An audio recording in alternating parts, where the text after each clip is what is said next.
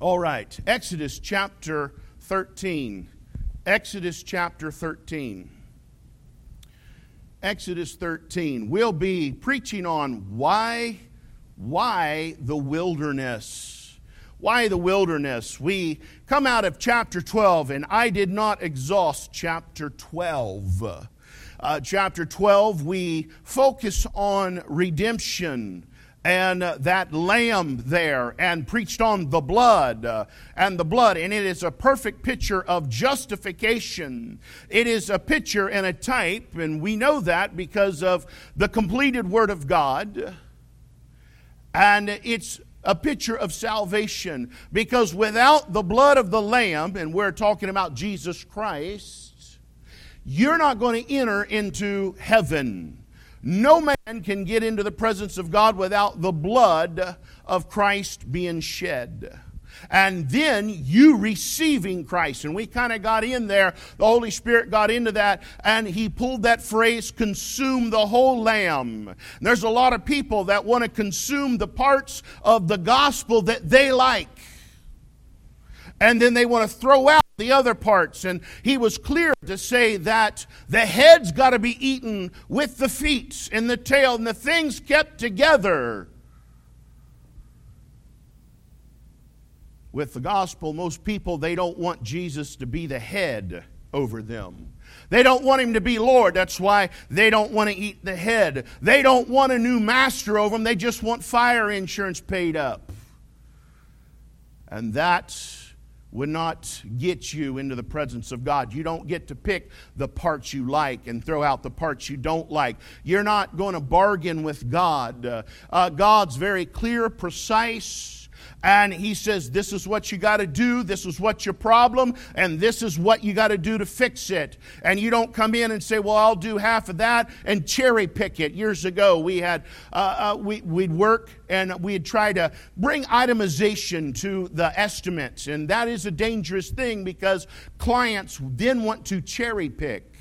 And they'll cherry pick the things that are in their mind that are the most important, and then they'll leave other things that, well, I don't want them, when the whole price, the total price, involved all the individualized items. And they begin to cherry pick. And so you had to be able to work your way around that. And people think that they'll cherry pick Christ and cherry pick the gospel. And that's just not going to work for you. All right, Exodus 13. Now we're going to deal with identity. Your identity in Christ. And we're beginning to work on identity. Christian identity starts here in chapter 13, onwards up to about chapter 20 through Exodus. Your Christian identity, where God brings you out to begin to train you. And yes, here we can find discipleship again, where you sit down and you're taught the things that God would have you learn, that are the fundamental milk doctrines that you are going to need, and that there are the building blocks on which you're going to build upon in this Christian life. Verse 1 in Exodus 13. And the Lord spake unto Moses, saying, sanctify, it's right there in our passage, sanctify unto me all the firstborn. Whatsoever openeth the womb among the children of Israel, both of man and of beast, it is mine. And Moses said unto the people, remember this day in which ye came out from Egypt, out of the house of bondage.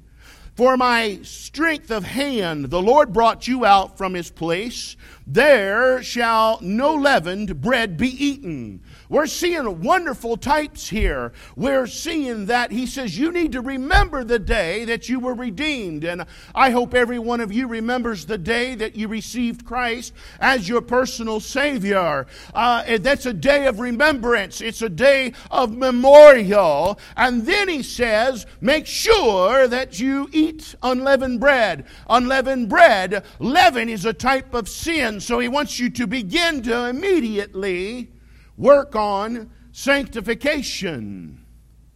This day came ye out in the month Abib. It's the new beginning. And we could have preached along those lines. The new beginning, the day of remembrance. But I'm too hard-headed, and other people have preached on that. And it shall be when the Lord shall bring thee into the land of the Canaanites, and the Hittites, and the Amorites, and the Hivites, and the Jebusites, which he sware unto thy fathers to give thee a land flowing with milk and honey, that thou shalt keep this service in this month, 7 days. Thou shalt eat unleavened bread, and in the 7th day shall be a feast to the Lord. Unleavened bread shall be eaten 7 days, and there shall no leavened bread be seen with thee, neither shall there be leaven seen with thee in all thy quarters. Now, this chapter is important because it helps you with that chapter over there in Acts where Herod is celebrating Easter, and the Bible says during the days of unleavened bread. That is not a misprint in your King James Bible. Herod was not a Christian. He was a pagan, and yes, he was celebrating Easter, whereas the children of God and Christians celebrated the Passover.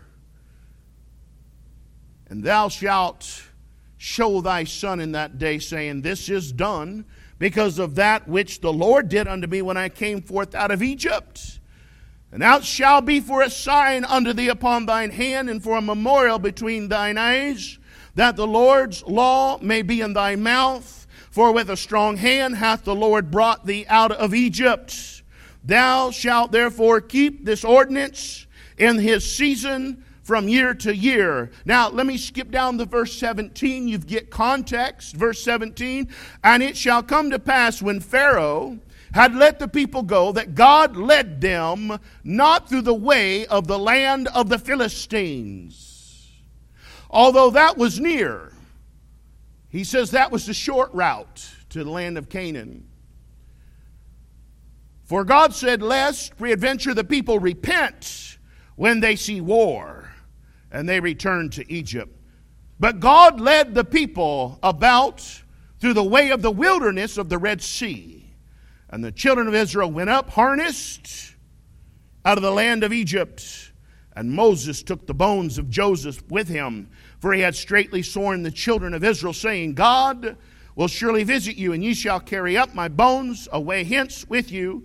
And they took their journey from Succoth, and encamped in Etham, in the edge of the wilderness, and the Lord went before them by day in a pillar of a cloud to lead them the way, and by night in a pillar of fire to give them light to go by day and night. He took not away the pillar of the cloud by day, nor the pillar of fire by night from before the people. Let us pray. Our gracious Father, we come, and Lord, help us this morning. Lord, help us to be attentive to the Word of God. Help us not to have distractions. Clear my mind. Anoint my lips with holy oil. Let the Holy Spirit speak through me. Souls are hanging in the balance. Lord, people are sitting and they're wondering and they're looking for fulfillment in life, and let the Word of God and the Holy Spirit of God show them the way of Christ. In Jesus' name I pray. Amen. Now, a wilderness. Of course, you see I didn't put up a picture of an American wilderness. This is a Middle Eastern wilderness. Was it the same wilderness they were in? I don't know. But a wilderness is a place uncultivated and uninhabited by human beings as a whole. Here the Lord begins by commanding Moses to sanctify the firstborn. That means to set aside for a holy purpose. That's what the word sanctify means. It is a biblical word, and it's a word that you will find throughout the Word of God. And yes, that's part of the gospel. When you get saved and you consume the whole gospel, the whole counsel of God, sanctification is going to be part of that process. And it's a sign that God, because of the blood atonement, and the blood has been applied, that you've been set free from the bondage of sin and the bondage of the devil, and God begins to work in your life and do great things. And sanctification is one of those things. And I find people, they don't want to put off the form of Egypt. They want to run around looking like Egypt. They got all of Egypt's jewelry on them. They got Egypt's smell on them. They got Egypt's clothes on them. And they want to parade around like they're happy because they got fire insurance paid up and they got a little blood applied there, so they think, but they love Egypt. Well, that's a problem. Because when you come with Christ, you come all the way, or you don't come at all. He said, well, I didn't get on that. I didn't get that kind of preaching on my little sermonette this morning. I understand. But this is real church. This is church God's way. This is the Bible. And remember, last week, he says, don't you boil it down. Don't you infuse a little taste good in the gospel. You serve it roasted with fire. You say, man, preacher, you taking that literally. Yes, because God does not believe in tricking people. God does not believe in manipulating people. The devil manipulates people. Demonic forces manipulate people, but God does not manipulate. You have a free will, and God tells you what you need to do, and you can freely choose yes or no. God doesn't play tricks. Sanctification. This purpose of sanctification was to allow them to remember, verse 3, to memorialize their new beginning. The nation of Israel was God's firstborn, and that's why it said, you take your firstborn. If it's a human, you redeem it with a lamb. If it's an animal, you sacrifice it to me. It's mine. If it's a donkey, we didn't read that part. He says you either break its neck or you redeem it with a lamb. Substitution. And that was put down. That's the way God wants it. God's the creator. He's in charge. But he says this is a type and a picture that you as the nation of Israel are my firstborn. And in all the people on this earth and all the races, Israel is God's chosen people. They are his firstborn. Say, I need scripture. Exodus chapter 4. 22 says, thou shalt say unto Pharaoh, thus saith the Lord, Israel is my son, even my firstborn. God considers Israel his firstborn. I said this some months back, maybe it's been a year back, that God does not have grandchildren. God has children. If you're saved this morning, you're a son or a daughter of God. You're not a grandchild. You say, why? Well, because grandparents all of a sudden adopt a complete different mentality when it comes to child discipline and child rearing than a mom or dad does. At least that's the natural order of things. And God's not your grandpa. He's your father. And you know how it is with firstborns, don't you? You're harder on the firstborn. You're more critical of the firstborn. The firstborn endures more hardships. You say, how do you know I'm a firstborn? I get a chance. No. Dad said I had to be harder on you. You're just that much more stubborn. Like, oh man. Okay. But you're more critical of the firstborn. The Bible says that the firstborn is a representative of the strength. That's your strength there. And God views Israel as his firstborn. So God begins to teach them their identity in Christ. They have been redeemed. God just brought them out of Egypt with a mighty hand. You say, how are you likening that to the church? 1 Corinthians chapter 10. God tells you and gives you that whole process. And then he says, and these were an example to us, the church today. That's why it's a type. That's why it fits. That's why we can preach it this morning with authority. And that's why our churches are going to hell in a handbasket, because they know nothing about life after getting saved, because they don't want to open the Old Testament and begin to study it. and see that God cares about your identity. If you think that God doesn't care about your identity and how you live and how you look, what you're actually implying and trying to preach through how you present yourself is that God is not a person. And because He's not a person, He has no personality. And because He don't have a personality, He has no preferences. Hopefully that sinks in. God does have personality, and God does have a preference, and it is our responsibility to study His Word to see what His preferences are. Right now we're seeing that His preference is that we begin to be taught and we begin to sanctify ourselves and to learn about Christ. So why the wilderness? Well, it's a place of temptation. The wilderness is going to be a place of temptation.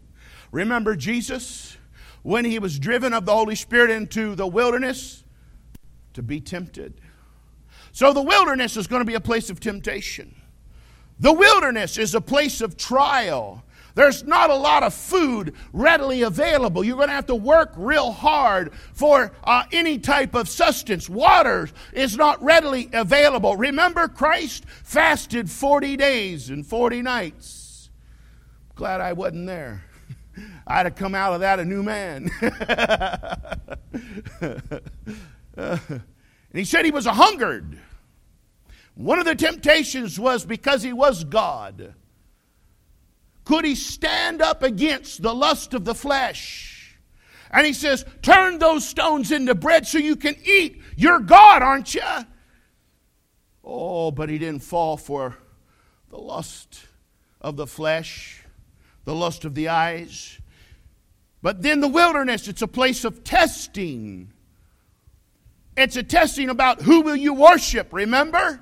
The devil was trying to get Jesus to bow down and worship Him. He said, I'll give you the world and all the glories of the kingdoms if you'll just but fall down and worship me. Now, I got news for you. If the devil tempted Christ and Christ had trials in the wilderness, we are not better than God. We're going to have some trials. We're going to have some wilderness time. And when you first get saved, there's going to be a wilderness in your near future.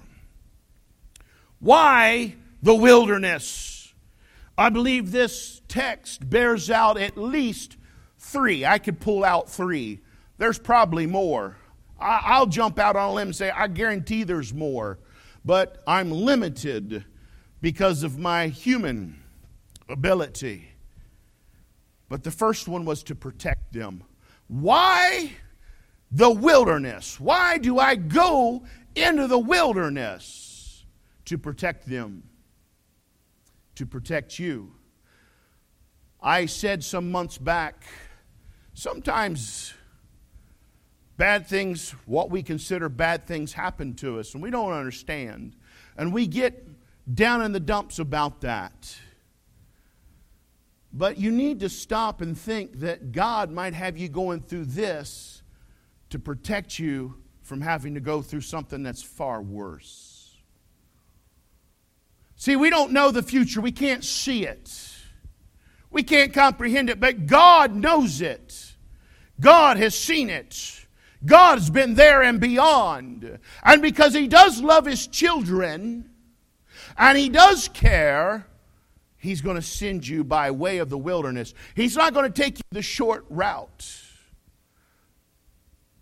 I think that teaches us that often with God, it's not the easy way. The Christian life is not always the easy way. And now that I've gotten a little season on me, salt and pepper, I can tell that if things are going too easy and there's no opposition, you better stop. Because anytime you're following God and you're doing what God says, you can bank on there going to be some opposition. It's going to be a hard way. I got news for you. Working all week like a dog and then getting up and trying to be involved in church full time is not an easy way, is it? That's not easy. I mean, you're toiling out in the field. Brother Terry, he farms, and he'll ride that tractor, or he'll be working on something. He's sweating. He's hurting. And I drove by and I seen he was on the tractor last Monday, but I didn't stop. It's my day off. I ain't going to spend too much time around here. He'll work you to death. And he's not fatter than me, so I know he can go farther than me without food. I can now the problem when you begin to name people, now if I don't name Brother Dennis and say he works hard, you see where you got to be careful of that. Brother Dennis does work hard. He works hard, works a lot of hours. I notice I've not volunteered for none of that, have you, Brother Dennis? No. I'm allergic. I start sneezing and all kinds of stuff around that word work. Some of you, and then I sure ain't going to follow behind the ladies. They can outwork a man 10 to 1. Just get over it, get used to it, and let it go on. Let them work. Let them work. Let them work. But then to try to be fully involved in ministry and in the service to God, that ain't the easy way, is it? The Christian life is not about being easy. You know, we get this mind that the Christian life is about us kick back, drinking iced tea, somebody serving us pancakes and eggs for breakfast, and you never have to go to church, you never have to worry about the batteries dead in the car, and you just get it all right there, because when you get saved, you get a money tree in the backyard. Don't work that way, does it? And so then the devil comes by and says, hey, if you'll just worship me, I understand you're God's child. I'll give you all the stuff. I'll give you easy life. Hey, that's some temptation, ain't it?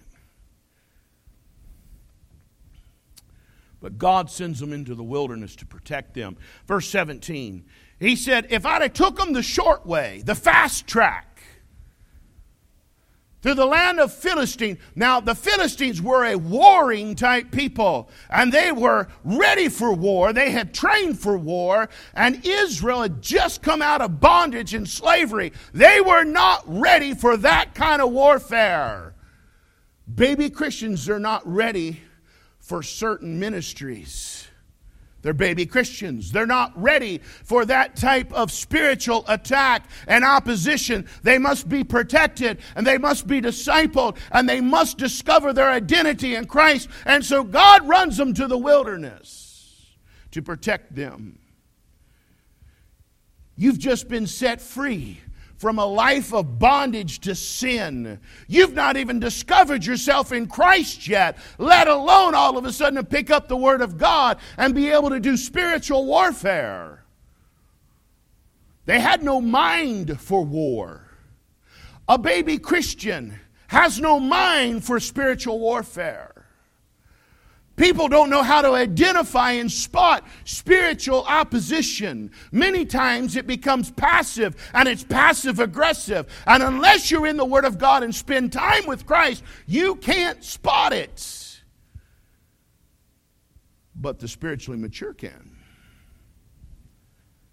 And God's going to protect you. They were still too close to the world, Egypt. I mean, they were familiar.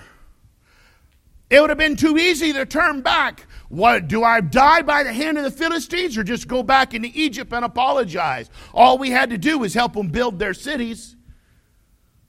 But they fed us. They were too vulnerable to the old life. And God sent them out there to protect them, but to show them God's work. See, what do you mean by that?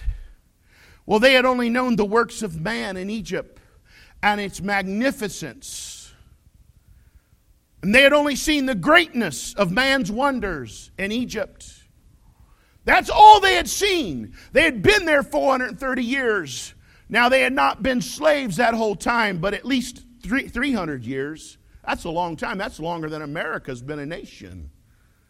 That's a long time, folks. And then there's a verse of Scripture that comes to my mind. There in 1 Corinthians 10:13, it's a promise, it's a truth that applies to all ages, that God would not put on them more than they could bear. The Bible says, there hath no temptation taken you. They're going in the wilderness. There's going to be temptation there. But such as is common to man. But God is faithful, who will not suffer you to be tempted above that you're able, but will with the temptation also make a way to escape, that you may be able to bear it. You say, oh, great. Then why do I have more on me more than I can bear? Because you didn't read the verse right. God said He wouldn't put on you more than you can bear. But you can put on you more than you can bear. I'm also working on another message. Don't feed the monkeys. That's what I want to preach on. Don't feed the monkeys. We're going to talk about leadership and other people's problems that they try to saddle you with, that they're not concerned with as long as they got you worrying about it. And we get bogged down. We put on us more than we can bear. That's happened to me a time or two. In these 11 years, I've had folks that had a serious issue crop up with one of their children that they had refused to ever work with or teach them any structure, and they had been let go, and now they were in trouble and had to go to a level 2 correctional institute. And I spent 2 or 3 weeks searching and calling and worrying and trying to find a place for that family's child that their insurance would pay for. It's nobody that's here today. It's been in the early years. All to have them when I did find one, I don't want to do that. See, what was that? I was feeding their monkey. That responsibility was on their back. That was their problem to worry about. But they had me feeding their monkey. I'll preach on that some other time. My point is, you can put more on you than you can bear. But God will never put on you more than you can bear. And when this old pastor gets bogged down and I think there's too much on me that I can bear, I really begin to do a self-check to make sure what part God has put on me and what part I've put on myself. And so I don't eliminate God's part. I eliminate and start eliminating my part that I've put on myself. So don't read that verse and say, well, I just can't make it. I got more on me than I can bear. That verse is not true. That verse is true. God will not put more on you than you can bear. But you can put more on yourself than you can bear. Stop feeding the monkeys. So He sent them into the wilderness to protect them. Verse 18, He sent them into the wilderness to train them. But God led the people about through the way of the wilderness to the Red Sea, and the children of Israel went up harnessed. There's your word. Harnessed. What do you mean? Well, if you're going to harness the horse up, you're going to put some stuff on it. If you're going to harness a soldier up, because He already said they were soldiers, because He said there that He brought them up, their armies, verse 51 of chapter 12. And it came to pass the selfsame day that the Lord did bring the children of Israel out of the land of Egypt by their armies. Well, you just said they weren't ready for battle. They weren't. They were in training. But when you get saved, God's done enrolled you in His army. You are a soldier of the cross. And according to 2 Timothy chapter 2, you got to be careful not to entangle yourselves into the things and the affairs of this world so much that you don't have time for God. That's somebody putting them more on themselves than they can bear.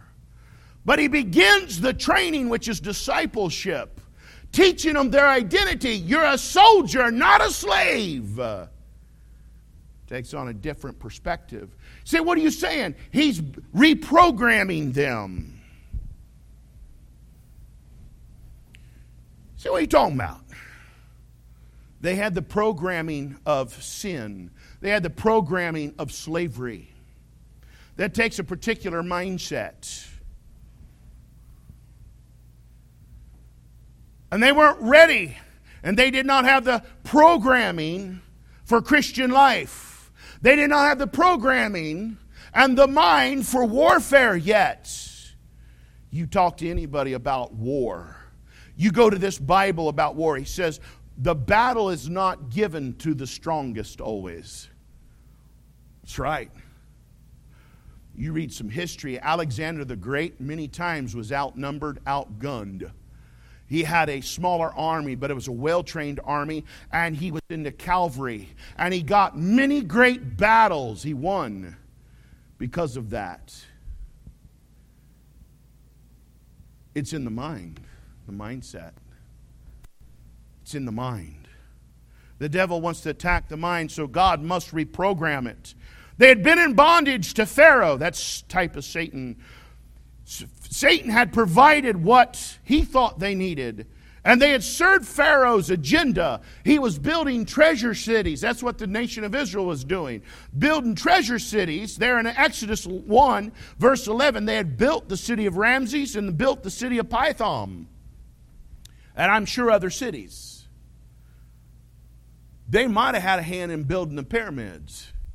I don't know. That's my mind. That's my personal thinking on that. I've not really ever spent the time. I don't care about that too much. Other than they were building cities. That the Bible's for sure on that. And so that was their mindset. And let me tell you this. When you were lost and you were serving the devil had you doing what you were doing to benefit the world's agenda and his agenda. You were building wealth for the devil. I'm always amazed when people get saved they don't want to build wealth for God. There's something wrong with that. That means they've not received the reprogramming. I see this with people that come out of other cults and religions. They need to be reprogrammed. You say, how do you do that? The Word of God, the proper teachings. They don't want to be reprogrammed. There's a problem. God takes them into the wilderness to reprogram their thinking. To disciple them, they went up harnessed. That speaks of armor. It speaks of rank and file. That's what that means. That means God's about order. They went up out of Egypt in rank and file. It wasn't just a mad mob running in front of a tsunami. It was rank and file. God's always about order. God's always about decent and modesty and structure. But that's not the programming of the world. It speaks of marching. Rank and file means marching. The first thing they teach you in the military, and you all that have been in the military, you have to correct me. But my dad was. What I remember is they're going to teach you how to march. They do a lot of marching. You say, why? They want you to march in file and begin to work as a unit, work together, teamwork. Speaks of discipline. They got to take out of your mind before they can they got to break you down, they said. Yeah. God's reprogramming them. Speaks of discipline, rank and file, harnessed, all in one little word. But then the Lord took them into the wilderness to lead them. That's what he said there. And verse 20 and 21 and 22, that the Lord went before them. He was teaching them to look up. That pillar of a cloud, he says the pillar of a cloud by day, a pillar of fire by night to give them light. It was to train them to look up. The Bible says in Colossians 3 verse 1, set your affection on things above, not on things here below. And they had been so focused on the things below and man's wonders. And in chapter 14, we're going to see they begin to look behind them. Before you can look behind you, you got to stop looking at Christ. They look behind, they see Pharaoh, the type of Satan coming up out of Egypt, the world after them. And I got news for you new converts. The devil's coming up out of Egypt after you. Your life, when people get saved, will probably get worse before it gets better. Because the devil just don't want to loose you. There's one thing consistently that you will find when God begins to cast devils out of people, bondage. He says before the devil goes out, he tears them. Next time you're reading through that, he says, and he tore him, and he tore him, and he tore him. The devil's going to try to do some tearing up when you get saved. And he's going to come roaring up out of there after you. That's why it's better to get saved earlier rather than later. Now, if you are later and you're not saved, you need to get saved. But we encourage children to come to know Christ at an earlier age. So that process is not so extreme. Because if you've lived your life in the world, in Egypt, and then you totally turn your life over to Christ, the devil don't take that sitting down. And he will tear things. If you take your focus, and that's what he's trying to do, is to change your focus off of God to get your eyes on him. So God wanted to lead them. He wanted to separate them from all other voices but his. Let me give you some scripture on that. Numbers 3 verse 14, and the Lord spake unto Moses in the wilderness. God speaks in the wilderness. When you got the noise of the world going on around you, it's going to be hard to hear the voice of God. I can give you scripture on this, and then I'll give you some personal experience on this and what I'm getting ready to say. 1 Kings, I want to say chapter 19. Remember when Elijah has his meltdown, has depression, and he finally runs to the cave. And there's a phrase there, because God has a fire, God has a tornado, an earthquake, and he says, and God was not in all that. And then all of a sudden he says, and there was a still small voice. He says it was God's voice. God's voice is a still small voice. And God leads us into the wilderness, one, to get our focus on him, but two, so we can hear the voice of God. That's why I always encourage you, if you pray, while you're praying, you need to get alone with God. You need alone time. Now, that's on top of your prayer time if you're married with your spouses and so on and so forth. Now, I don't do a whole lot of that. It changes things when you pray with your spouse. Your spouse gets to see a vulnerable side of you. I encourage that too, because it'll make your marriage a lot closer. I didn't say I didn't do it. I just don't do a lot of it. But I do a lot of personal praying. And I got news for you. When I'm praying, if you got loud music going on, you got all this other distractions, you are not going to hear the still small voice. It takes time to tune into. It takes time to be able to discern the impressions of the Holy Spirit of God on your hearts. And if there is distraction, you must be alone. Christ went alone. He always got off alone. And then there was times he took his disciples with him. But you need alone time. You need a wilderness so you can hear the voice of God.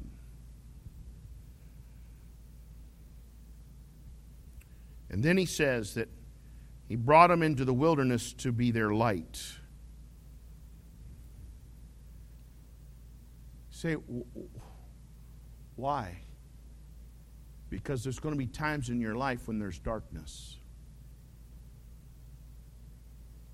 There's going to be times in your life, even as a Christian, that you're not going to know what to do.